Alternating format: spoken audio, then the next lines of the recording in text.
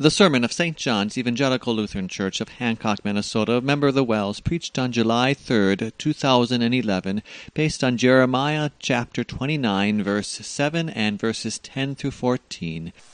Grace and peace to you from God our Father and our Lord and Savior, Jesus Christ. Amen. The word from God through which the Holy Spirit works in our hearts here today is a portion of the first lesson from Jeremiah chapter 29. You have the sermon text printed on the back of the insert. If you'd like to follow along, we read verse 7 once again.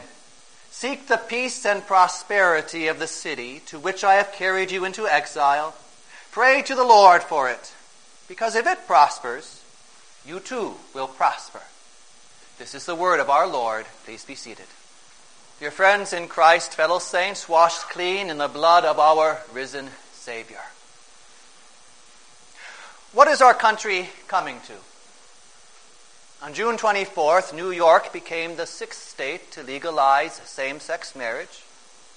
Traditional marriages in every state suffer as more and more unmarried couples live together as if they were husband and wife. What is the American family coming to? Abortions continue as if the unborn child were just a mass of tissue. Graphic images of sex and violence become more accessible and more explicit each year. Or look at our own state. Can't even pass a budget. Government services are shutting down. Or look on the international scene. How many of our overseas covert activities would leave us feeling ashamed if we really knew the details? What is our country coming to? And yet, we love our country, don't we? And rightly so. We value the freedoms handed down to us. We enjoy its prosperity. We take our hats off to our heroes. We support our troops. We respect the flag and sing its anthems. Is it any surprise that at times we might feel like bipolar citizens, fluctuating between the extremes of feeling very patriotic and then the despair of a hopeless future and moral bankruptcy? What can we learn from the prophet Jeremiah that applies to us today? If we think about it, these exiles that Jeremiah wrote to under the Lord's direction probably felt some of those extremes of patriotism and despair as well. Let's go back to that time. It was about 600 BC according to our calendars. Zechariah was king in Jerusalem, but the real power was with Nebuchadnezzar, king of Babylon. Zechariah was simply a vassal. In fact, King Nebuchadnezzar had taken Zechariah's predecessor, Jehoiakim, into exile along with many of the officials, leaders, and craftsmen of Judah. These were the exiles that Jeremiah was now writing to. Imagine how they must have been feeling. And when we remember the time frame, we realize that this was not only a political struggle that they were feeling in their hearts, but also a spiritual one. Because we are talking about this time before Jesus was born. God's promises to send the Savior were tied to that land of Judah from which they had been exiled. They were tied to the family line of King David. Jerusalem was still the one place that God had chosen for his temple. Yes, all that would change after Jesus came. But for these exiles, that was still in the time before Christ, BC. Can you imagine the pain and hurt and despair they must have felt? It would be easy for them to figure that they should pray against the city that they were exiled to. But what does the Lord say to them through the prophet here? Seek the peace and prosperity of the city to which I have carried you into exile. Pray to the Lord for it, because if it prospers, you too will prosper. For 70 years they would be in that city. That would be the rest of the life for most of them. So they were to settle down, raise a family. They were to make this city their home for the time being, because the Lord wanted to bless them as his people by blessing the place where they were living. And yet even as they prayed for that city they were exiled to, they knew that their true home was back in Judah where the Savior would come. Now, if we can keep our mindset fixed in with the right mindset that the Lord wanted for these exiles, we begin to understand what it means to pray for the country the Lord has placed us in. That's the theme we want to put into practice here today as the Holy Spirit works in our hearts through God's Word and sacrament. Yes, dear Christian friends, pray for the country the Lord has placed you in. For you see, He wants to bless you through His country, and He has an eternal future planned for you. Pray for the country the Lord has placed you in, even as these exiles were to pray for the city that they were living in. They were to pray for that city, not because they thought it was such a good city or so much better than other cities. That was not so. They were not to pray for it because they felt so patriotic or figured that their city merited God's special favor. That wasn't true either. They were to pray for it because that is where God had placed them, and He wanted to bless them by blessing the place in which they were living. And so also, like these exiles, the Lord wants us to pray for the country, the city, the state that He has placed us in. But we pray not with that attitude that thinks that we are a more blessed or a more God-fearing nation than any other nation. That's sort of a false kind of patriotism.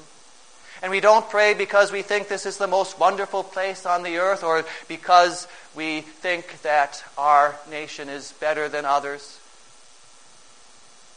All those kinds of thinking may make us feel patriotic, but that's a dangerous kind of patriotism. Don't believe the rhetoric. Rather, pray for the country the Lord has placed us in. Pray for our city and our state, because God wants to bless you through the governing authorities that are over us. God wants to bless us. And so we pray, giving thanks to God for the freedoms, opportunities, and good things that have been handed down to us through our city, state, and country.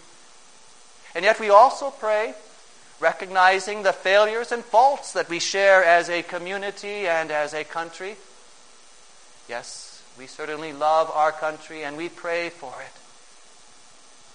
But when we pray with it with that kind of attitude that realizes that this is where God has placed us and He is the one who wants to bless us through it, that leads to a balanced patriotism that keeps God above country, recognizing that all the good that we receive through our country, state, and city is only because of His gracious and merciful blessing. And so we pray for that blessing to continue. Yes, the Lord wants to bless us through the country and the place that we live in. And just think about how much of our earthly peace and prosperity and well-being depends on God blessing us with wise leaders, orderly government, just laws, and peaceful relations. Oh, He certainly wants us to work as we are able in order to provide for ourselves and our families. We are not to indulge in laziness, expecting the government to take care of us. But how much good would a hard day's labor do for you or for me if we did not have a government that kept law and order for us, and that provided an economic framework so that a dollar bill was actually worth something? Even though we might think it's very little at times, it is still worth something. Just look at what we have in our homes to see that. That's how God uses our country, our state, our city, our government to bless us. And so we pray for the country in which God has placed us, so that He may continue to grant us that earthly peace and prosperity by working through the authorities over us. And yet even as we pray, looking or asking the Lord for that peace and prosperity, We don't pray with the kind of selfish attitude that wants that peace and prosperity so that we can live it up or take it easy. Rather, we keep in mind what our God said through the Apostle Paul to young Pastor Timothy. The Lord says here, as he urges Timothy to pray for the governing authorities, he also explains why.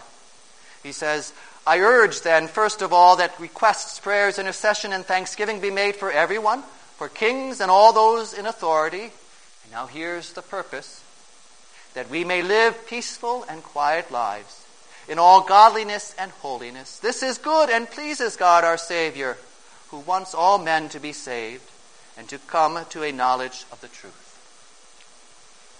As God blesses you through our country, live peaceful and quiet lives, because you know the peace that you have with God through our Lord Jesus Christ, who reconciled you to God through his death for your sins.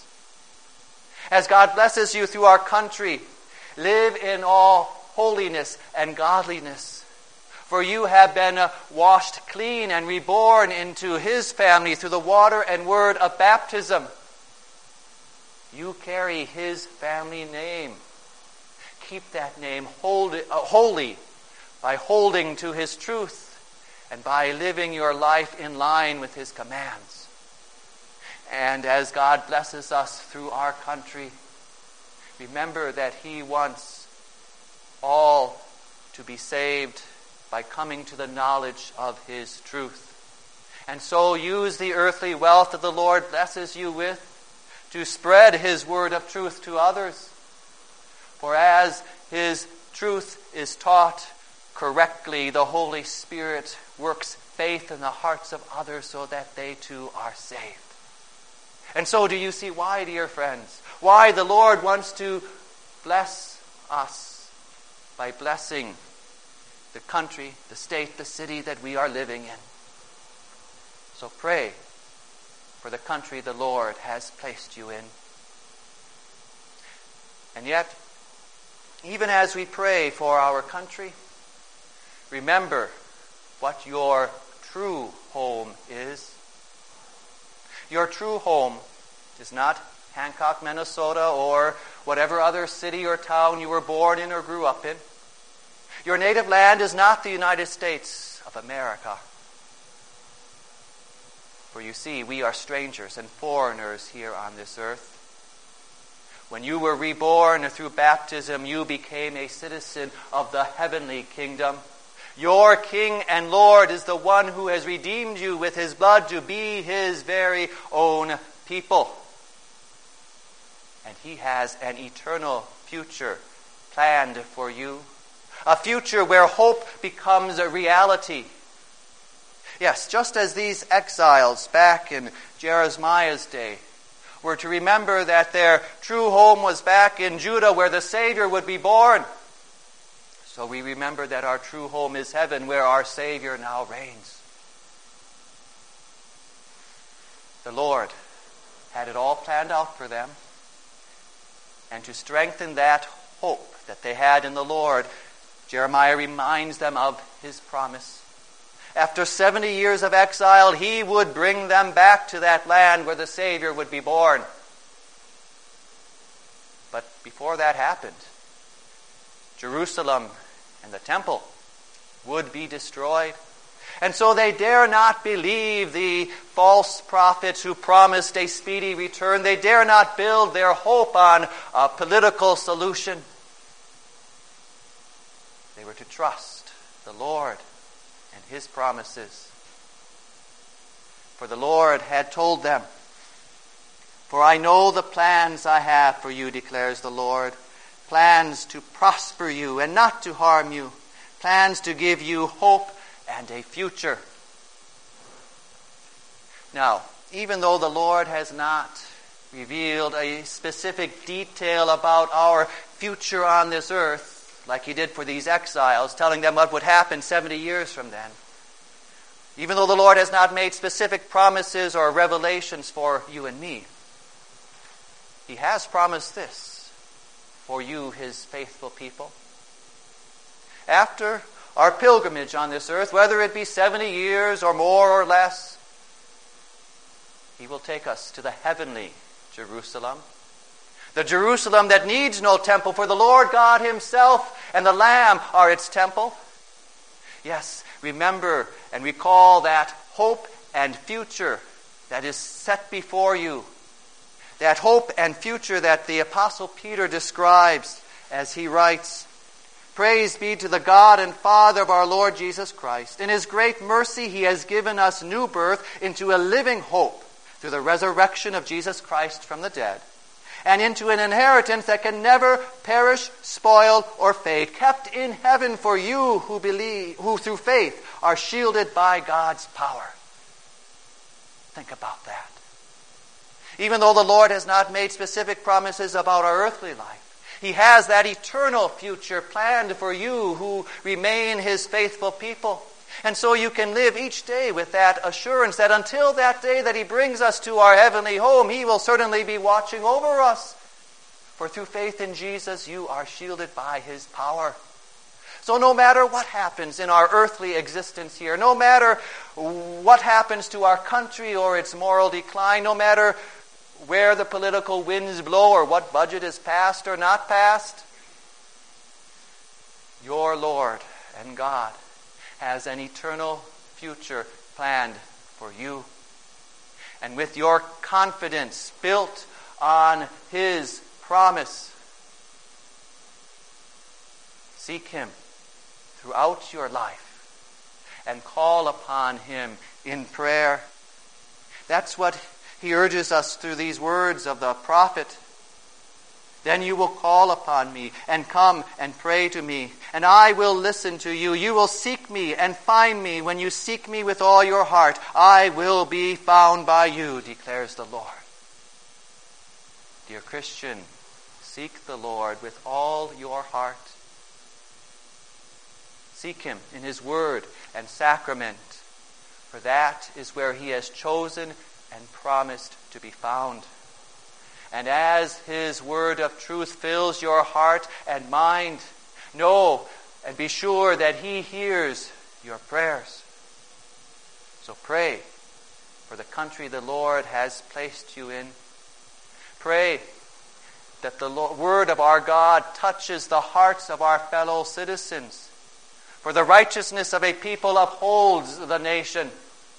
Pray that the Lord stop the moral decay that hardens minds against his will. Pray, trusting that he has your eternal future planned out for you. Yes, pray, trusting his good promise and faithful plan, for he has heaven as your hope and your future.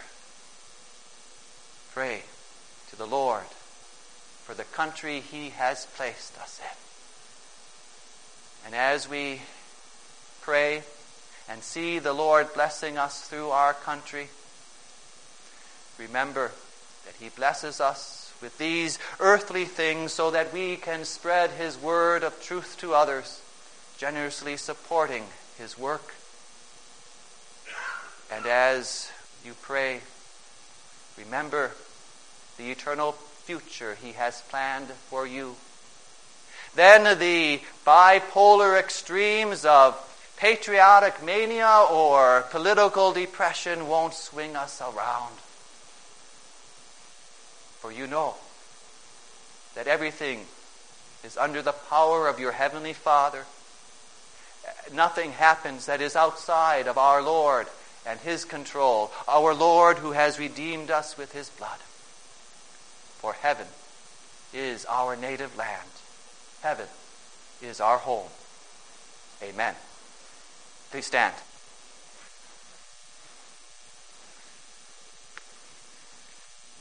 The peace of God that surpasses all understanding will keep your hearts and minds in Christ Jesus. Amen.